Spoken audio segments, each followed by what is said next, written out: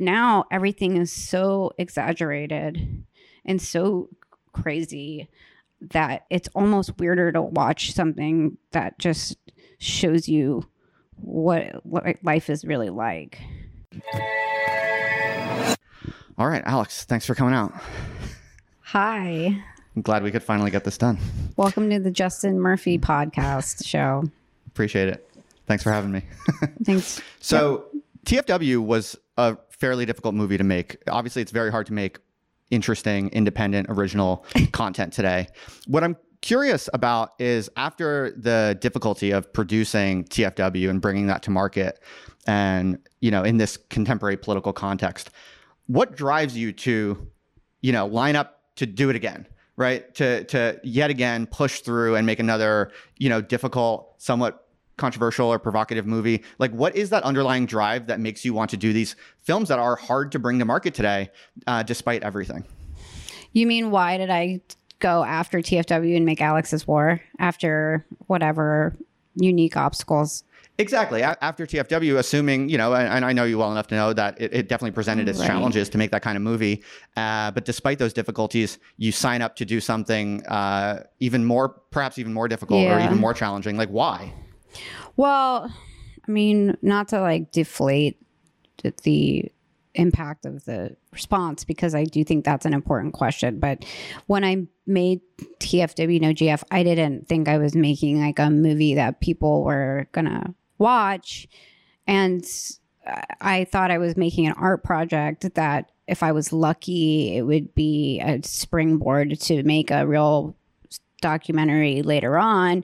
But the biggest difficulty of making that movie, which was made in a vacuum, by the way, because nobody knew who I was and it didn't cost any money to make, it was just the practical challenges of not having a crew, not having any money, trying to explain concepts to people in order to get support that weren't really accessible.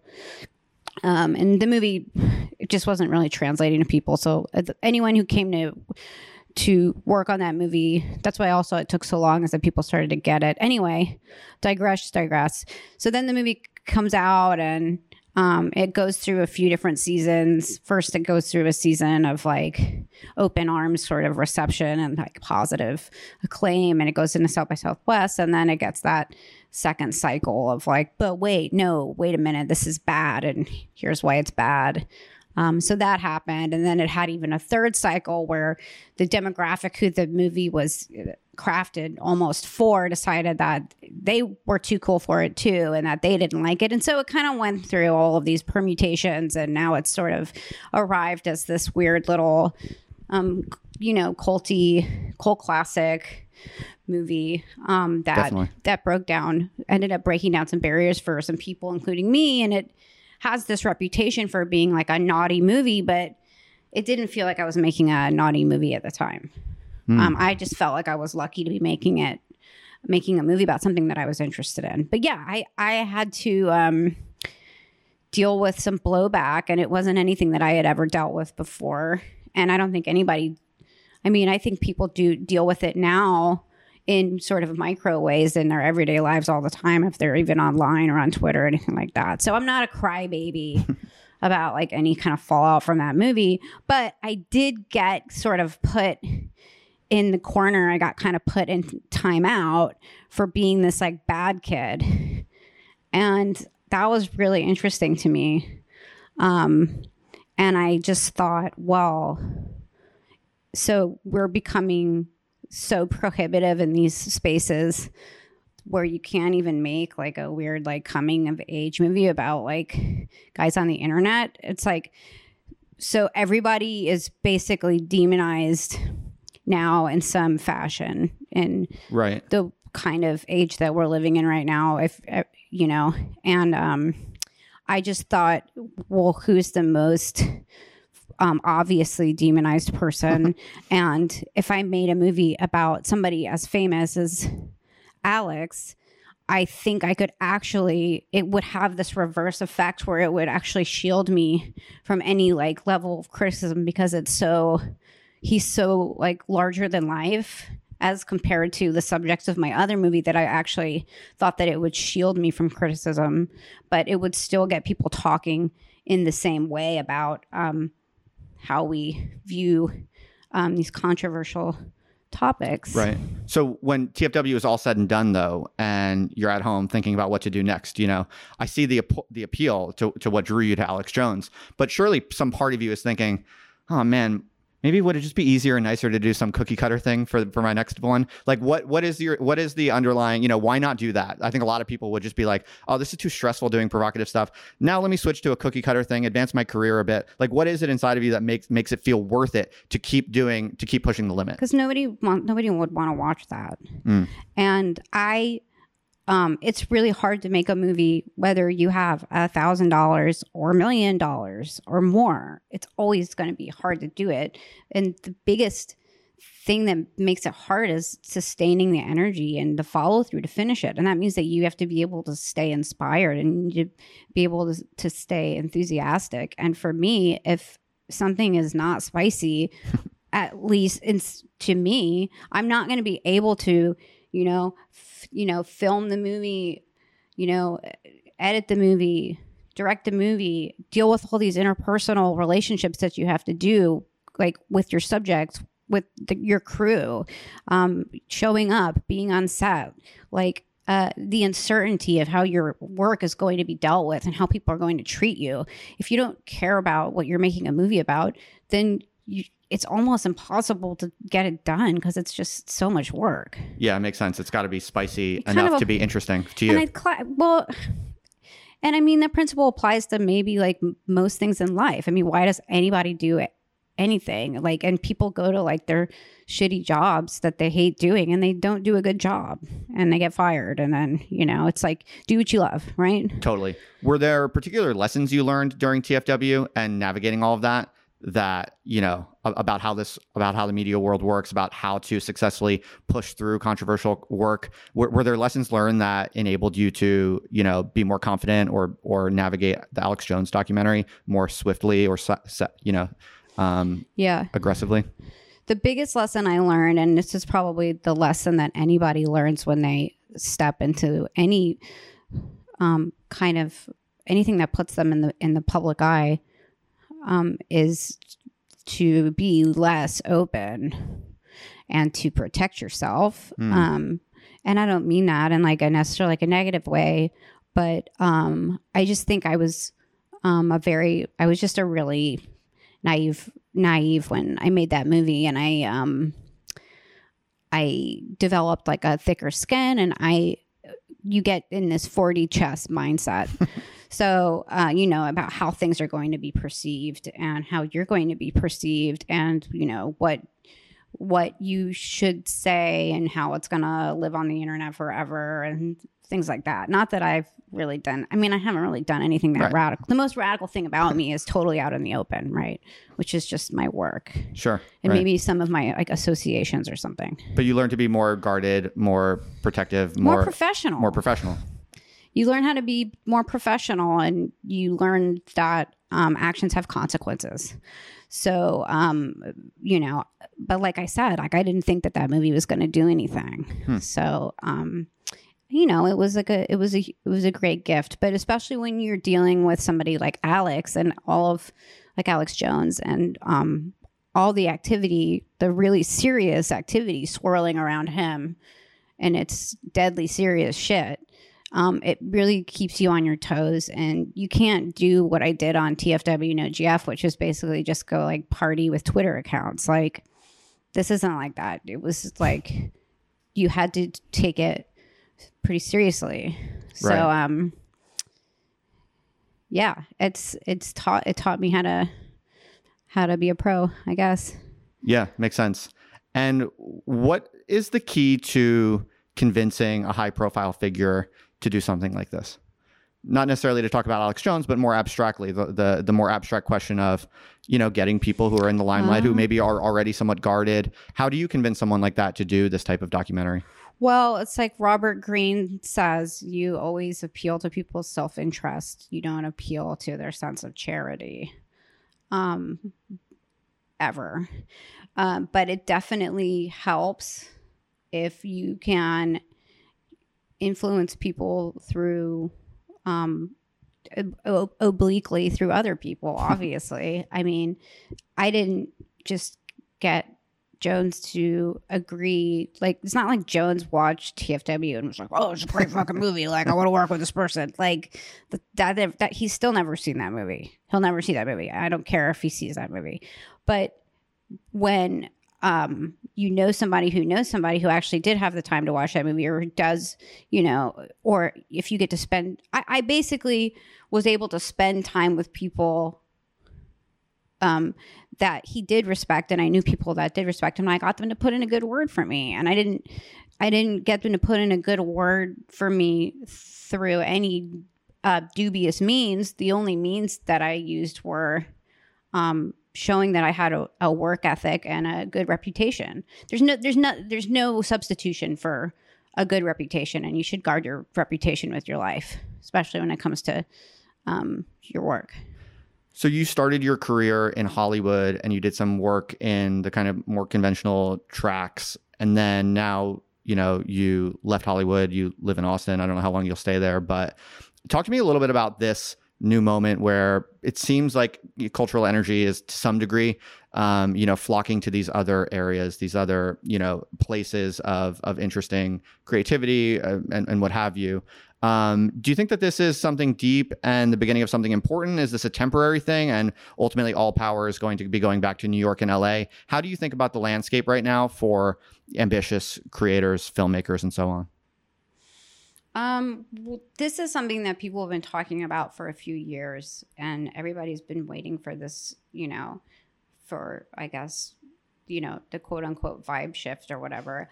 I don't know how much of the vibe shift has to do with actual culture in terms of people's shifting interests, as much as it just has to do with money and who's paying for what. And that's what's going to guide culture always. So if you see people talking about a certain thing, you can almost always bet that somebody is helping to pay to raise awareness about that certain thing. And of course, there are times when there are movements that are, you know, art scenes that start off organically enough, but, you know, whether or not they're able to breach the greater cultural consciousness has to do with people who are in positions of power that can help do that. Right. But just from your position in all of it, do you see Hollywood is going to go away and just become irrelevant? No, I don't think so. I think that Hollywood is irrelevant right now because they're confused. And they're not on the vanguard of anything. So they're still lagging behind, and they think people want one thing, but that's not actually what people want. But I think that there will be variations, tamer variations that will, you know, that will infiltrate maybe their way into Hollywood, and even maybe there are institutions like studios that are even a little bit corruptible at this point, especially if they see companies like, you know, the Daily Wire or some of these conservative companies, which are actually able to make a lot of money and make a lot more money than they're making. I don't necessarily think that they're going to want to tap into those conservative audiences. I think they might be fine to just leave that segregated. But I do think that money matters to them ultimately. So you might see some of this, you know, new wave culture stuff make its way over into Hollywood. But by the time that happens, people like who are on the forefront of this stuff, they might have already moved on, and it might not even be cool anymore. Right.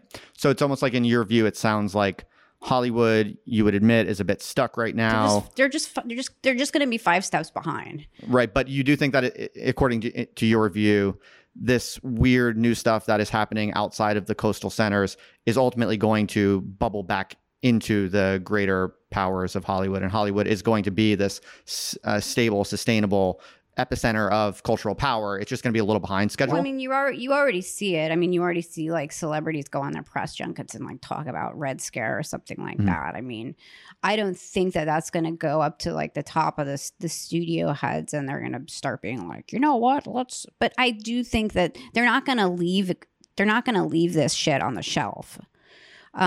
But in order to do that, they're going to have to kind of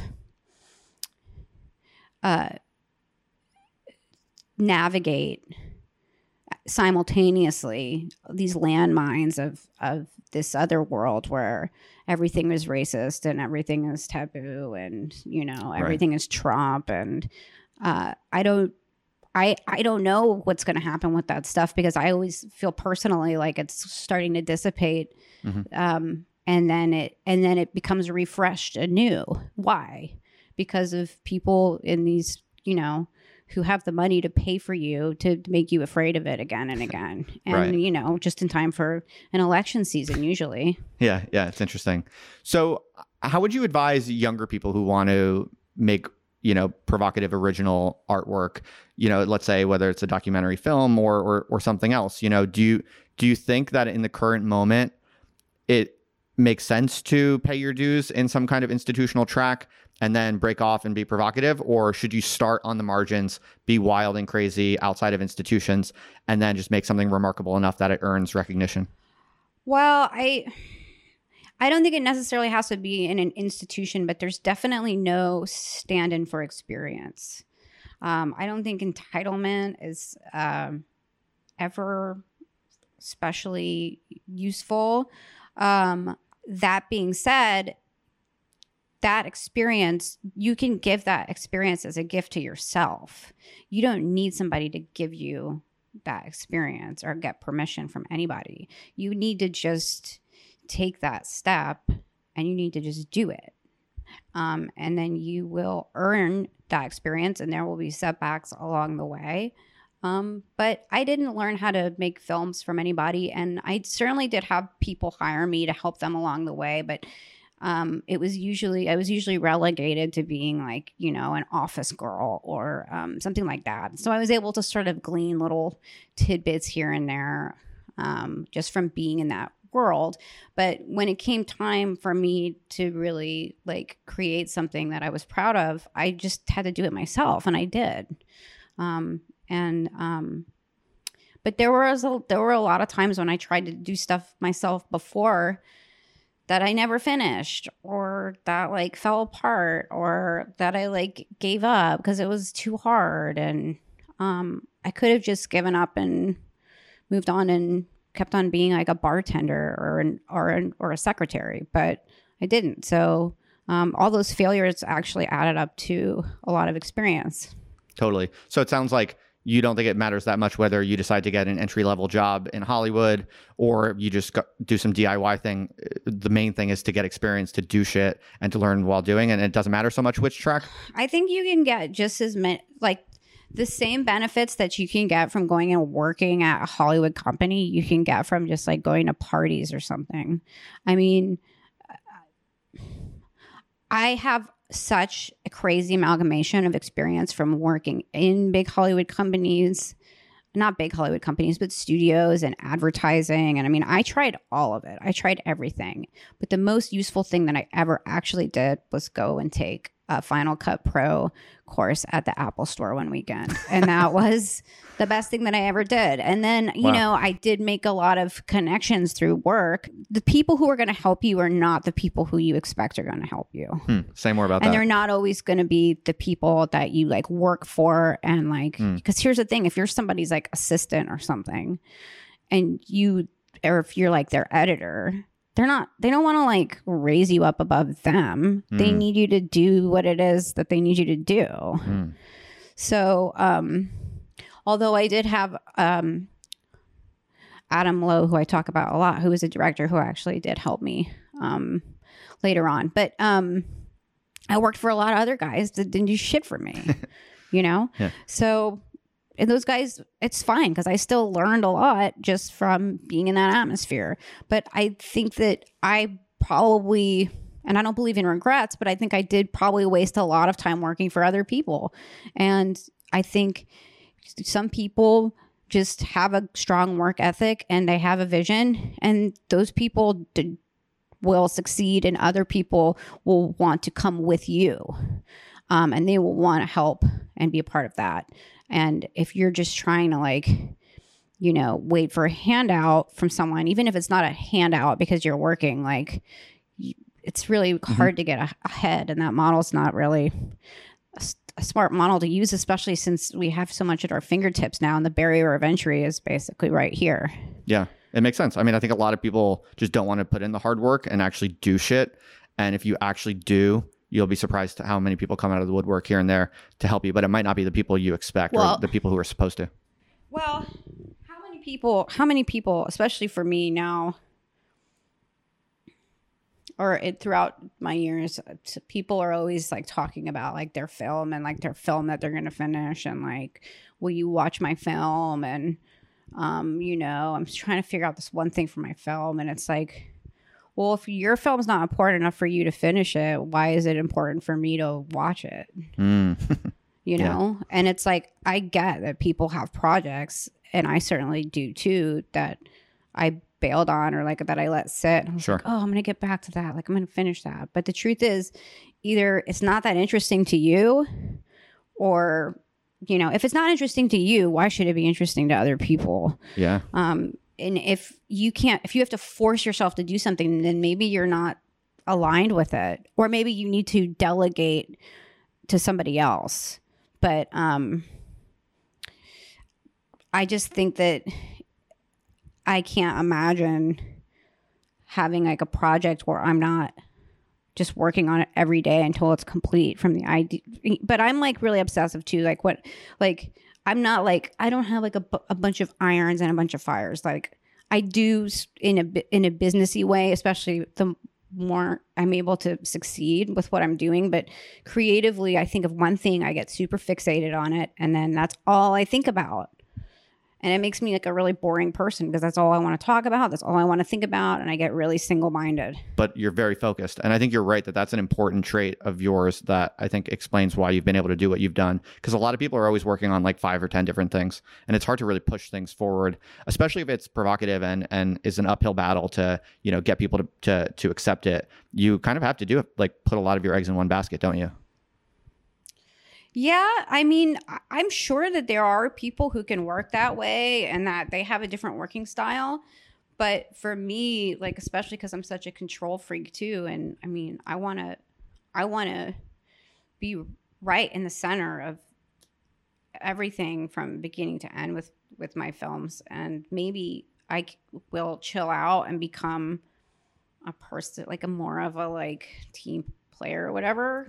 But I just believe that if you want something done right, you should do it yourself. That's not to say that, like, I think going forward, in fact, I'm going to get people, especially people who are better camera people than me, you know, as much as like my like shitty cam, not that I don't have other camera people that work with me, but if you know, like the shitty shaky cam, that's me. And that is like a part of my aesthetic. But I think there are certain things that people are better at than I am. And I need to bring those people in and give them more of an active role. Well, I think those are all really interesting lessons, though. What you were saying about focus, about just getting experience, just doing it, about being confident enough that you actually draw other people to be interested in you. I think that all makes sense. And the reason I ask, I think, is because I think in our generation, you are a really impressive example of someone who's been able to push forward provocative work. And the reason I find you particularly interesting, Alex, is because documentaries and films more generally are hard to make, right? They require a big chunk of money to be able to execute them. And you actually do have to convince at least some people to be on board. Whereas, you know, I'm a writer, and people who do other more kind of cheaper forms of work, it's a little bit easier, frankly, to be truly independent, because you don't need a big budget to be writing a lot for a year. So yeah, that's why I ask these questions of you. And that's why I think the audience should, you know, take your insights and take your lessons seriously, because clearly, you know, you're pulling off something that a lot of people aren't able to pull off right now. The biggest thing is just not waiting for people to help you. And I know that sounds really depressing, but like not waiting for permission, not waiting for people to help you, and not being discouraged if people don't get it. Because especially with TFW, like trying to explain that to like normie people in Hollywood, like they thought I just had lost it. Like they just thought it was such a dumb idea. They thought I was making it up. They thought I was like just making up a pretend concept. And in some ways I was, but because, it's sort of it's kind of ephemeral kind of a concept. So, but I just had to just not give a shit about those people. Right. I mean, the biggest, most important advantage that you can have in this life is just having a strong work ethic. Yeah, totally. I buy that. What is your favorite documentary personally? Well, I mean, there's different kinds of documentaries. Sure. But I really, Paradise Lost stands out to me as like maybe one of the most insane pieces of filmmaking. I'm afraid to say I haven't seen it. Give us the TLDR and why do you love it? It's sort of a cliche now because it's so famous, but especially now because they rehash it in a lot of like modern pop culture stuff. But it's the movie about the West Memphis Three, the goth kids who were accused of a ritualistic murder of 3 little boys. So it's dark. Oh, okay. I might have seen in that. Arkansas in the early 90s. Right. And it was one of Joel Berlinger's first movies. And Joel Berlinger, of course, is like this monolithic, he's as big and powerful as a Hollywood documentary guy gets. But back then there was another, and this is embarrassing. There was another filmmaker, a director. It's co-directed by Joel Berlinger and this other man whose name escapes me right now, but I should know since it's my favorite documentary, who was on the ground in West Memphis, which is actually in Arkansas, as the murders, the aftermath of the murders was unfolding, and he was able to get to know the parents of both the accused and the victims, and it was just during a time when there weren't a lot of cameras around, in a place where there weren't a lot of cameras around, and everyone was very unguarded, and the characters were so strange and like larger than life, and the story of how it unfolded was so crazy. And then they let them and so then they sent out HBO, because the guy said, look, I've got this footage, and HBO sent out Joel Berlinger, and they filmed inside of the courtroom during the proceedings, and it was like this weird circus, and it was sort of clear that like the 3 teenagers like didn't do it, but they were really sort of on trial for like being goth and like being into like weird shit. And so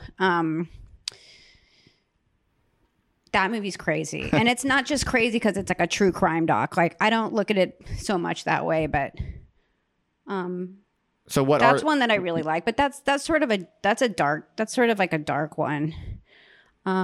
Sure. What are the qualities though that stand out to you from an artistic perspective or from a creative perspective? What makes it so good in particular, if you'd had to drill down? Just that you couldn't make those people up, and it does have that kind of Errol Morris quality. Like he gets to a certain level with like Gates of Heaven.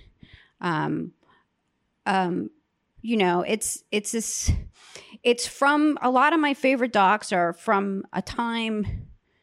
It's almost really, we've had to change how we make documentaries completely because people didn't used to be so self-aware.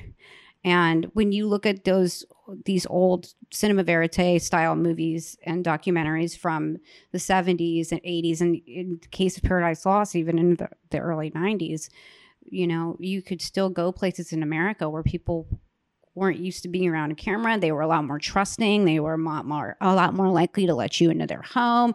Not that that's something that I already got as close to that as I wanted to do with my first movie. I don't need to be that kind of filmmaker, but I am blown away when I watch movies like that from the past where the subjects are so trusting and they don't even American Movie or something.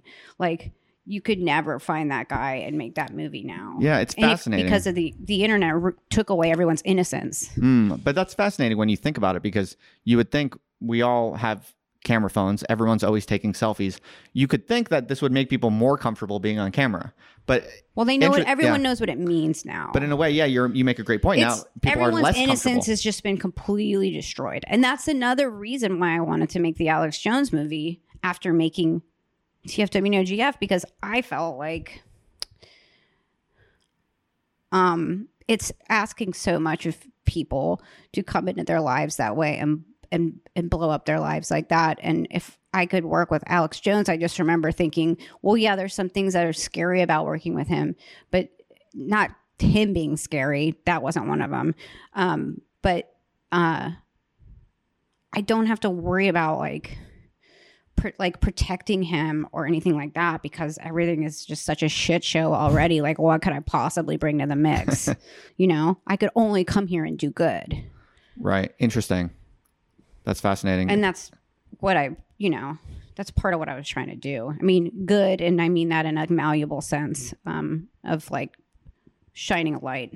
It's interesting listening to how you think about the world and the role of documentary film. It's almost as if you see a world where innocence has been lost and the documentary form is almost like a redemptive form or something like this. Or am I making too much of it? That's really cool. I like that. I mean, I am interested in doing what I can to recapture a sense of like authenticity, because I think that people are, I mean, all of this feels like a cliche. Everything I say now about when I go on this track, which is that, and because you hear other people say it so much now too, which is that people crave authenticity. What is that? It's becoming like this mythological thing. And to me, like what it means, and I don't mean like in a folksy way, like, oh, Trump's authentic because he's like an asshole, like who like he's a straight shooter and he's folksy. I don't mean it like that. I mean, getting as close to conveying what somebody is actually like and what it's actually like to be somewhere, instead of the sensationalized version of it, which is usually what you want when you are going to watch a movie. But now everything is so exaggerated and so crazy that it's almost weirder to watch something that just shows you what life is really like. How about Errol Morris? Overrated or underrated? Rated just right. Yeah. He's awesome. People get older and they sometimes established directors they lose their edge because they're surrounded by people that want to like bask in their glow and they want to tell them they're doing a great job with everything. And so they lose their edge. Like, I didn't like his movie about Bannon. I thought that was a missed opportunity, but he's one of the greats. I mean, he's the guy. Was there anything in particular that you learned from him in his work? I learned from him, especially with The Thin Blue Line, that you can make a documentary and you can make it feel like a real movie. He was like, his movies they feel like real movies, not like documentaries. Right. Wow. Yeah. Okay. How about Michael Moore? Overrated or underrated? I think he's a total shitbird, but I would be lying if I said that when Bowling for Columbine came out that I didn't like that movie, or Fahrenheit 9/11 when I was a kid, especially in the political climate and my mindset back then as just being like a regular semi-intelligent, probably like a Bush hating, he made sense within his context back then. And Roger and Me was an interesting movie too, but he's just become another one of these weird, like bitchy, lesbianic, I'm done with him. And then, it's a little bit like with what happened with like Stephen King, and it's like these low testosterone men, just let's get all these guys some testosterone shots and maybe we can start getting some work back from them. Although this is a major confessional moment. I just drove across the country and I listened to Stephen King's new book, and there was no politics in it at all. And you enjoyed it? And it was fine, even though he's a little bitch. Wow. Okay. Fascinating. So Okay, I'm trying to think. Yeah, because I actually watch a lot of documentaries on Netflix, but and on Amazon Prime. But when I think about it, you're right. They tend to be true crime. It's like true crime is its own beast of a genre. It seems It's its like own thing. people love true crime in some kind of unique way or something. It seems like there's like Yeah, insatiable and I mean, demand. I could say something like really basic. Like I could say like, oh, like, you know, I mean, and it's not basic. Like, you know, any filmmaker that's even relatively recent who I think is doing anything interesting is still not even that recent. They're still going to be like I think Gaspar Noé is really interesting, and like I think the Safdies are interesting, but that doesn't like make me interesting because that's what everybody else thinks too, you know? Werner Herzog, overrated or underrated? Perfectly rated. What did you learn from him, if anything? I learned from him that anything can be interesting if you're interested. And you can make a film about anything as long as you want to learn about it. And he also is I learned about self-confidence and vision. You can't really get a stronger vision than Werner Herzog. And when he tells you that he wants to go and like make a movie about, I mean, and of course this is not like the peak of his work, but like his Antarctica movie, for instance, where he's like goes out to the Antarctica base and makes a movie about that. Like that sounds like it could be really boring, but I didn't think that movie was boring. I thought it was awesome. And that was just like him walking around in the snow, like talking about shit. Like it was great. Nice. Oh, well, I love Robert Altman. But see, so what did you learn from him, and tell me about him? Ambition. I learned about ambition from him. Say more. And he is like the ultimate like Hollywood like guy, and he has really ambitious and complicated stories. He gets the best of the best. He also invented a style of recording audio where he puts microphones all over the place. And he has these, of course, like really elaborate sequences that he films, and he tunes in and out of the different audio channels. So if you see a movie like Nashville or something, where there's like, you know, he has these like, you know, there's hundreds of people in that movie and they're all mic'd. And so he's like a crazy maestro, like tuning in and out of everything. He's in the editing room. But if you were just to be there naturally, you would just be hearing crowd noise. You wouldn't be hearing anything at all. So I learned a lot from people who weren't necessarily documentary filmmakers. Well, there is, you know, a documentary aspect to even to somebody like Altman, because he creates these scenes and he chooses what to zero in on, and in a very like lifelike way.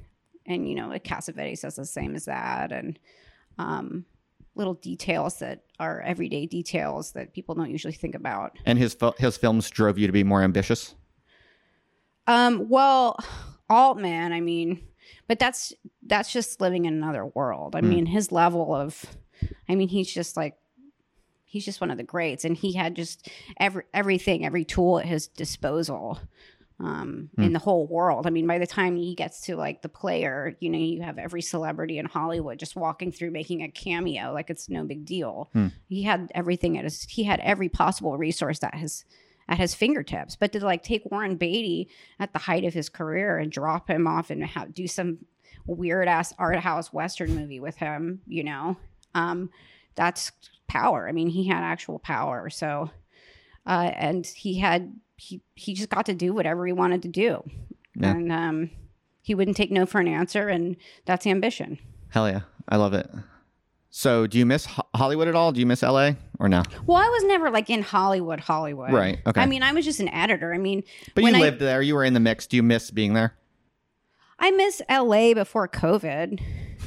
For sure. Yeah. Something happened. Like people's minds just got totally, and this is no insult to any of my friends that live in LA. It's a beautiful place. I love California. I feel a deep spiritual connection to California, but I don't need to live there, especially there's a weird puritanical kind of, I don't even need to explain it. Everybody who's not like a totally brainwashed, like, you know, soy zombie knows what I'm talking about. And how do you find Austin? Do you have any interesting observations or what you like or dislike about it? I left Austin. I moved. Oh, is it official?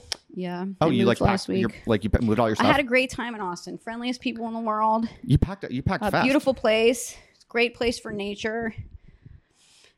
I never really got to tap into the hype because I had too much going on domestically and professionally to really take advantage of Austin. So I'm kind of the wrong person to ask about it. Fair enough. I was just curious. I don't have anything bad to say about it though. Cool. Cool. But yeah, no, I'm starting my new business in Las Vegas. Oh no shit. Tell me more about that. Well, it's my production company. It's my official production company. It's called Onset Creative. Cool. And we have a website, onsetcreative.com. So we've been working on that. And I just want to try and expand the roster a little bit and just keep working with some of the people that I've been working with. And we want to basically do some content. And like some of it I'll direct and some of it other people will direct and some of it will be docs and some of it will be narrative. And I think we're just going to we're just going to produce anything that we can that has legs, that is badass. Totally. That's awesome. That's news to me. That's great. Congratulations. That's exciting. Thanks. I think I'm going to get t-shirts. I'm at the Urbit conference and I'm trying to get some t-shirts going out at the Urbit conference. Nice. So I would be remiss to not ask you a bit about the new project, the current project, the Alex Jones documentary. You know, I don't want to psychologize Alex Jones or anything like that, but I'm curious just if there was anything you learned in the production of that film about Alex Jones that surprised you personally, you know? This is a question that I get a lot. Okay, sorry. No, it's okay, because the problem is it's sort of like the question that you have me for. It's like, who are your favorite filmmakers or whatever. I try to ask fairly unique questions, but this is going to sound weird, but I didn't learn anything about him that necessarily surprised me that much. He's definitely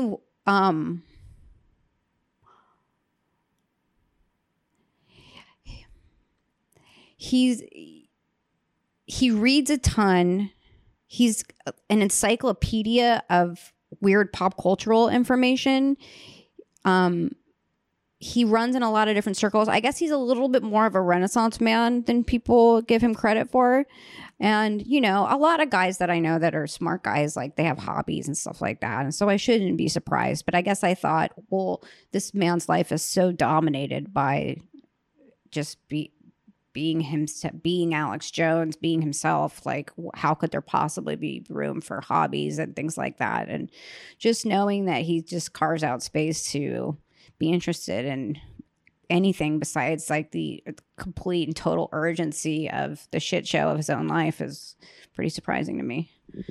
Fair enough. And did the movie come out as you expected? Or I know you go into it open-minded, and I know you have a directorial style where you try very hard to not insert yourself, not insert your opinion. But I guess I'm just... are you talking about the reception? Oh, you're talking about the movie itself.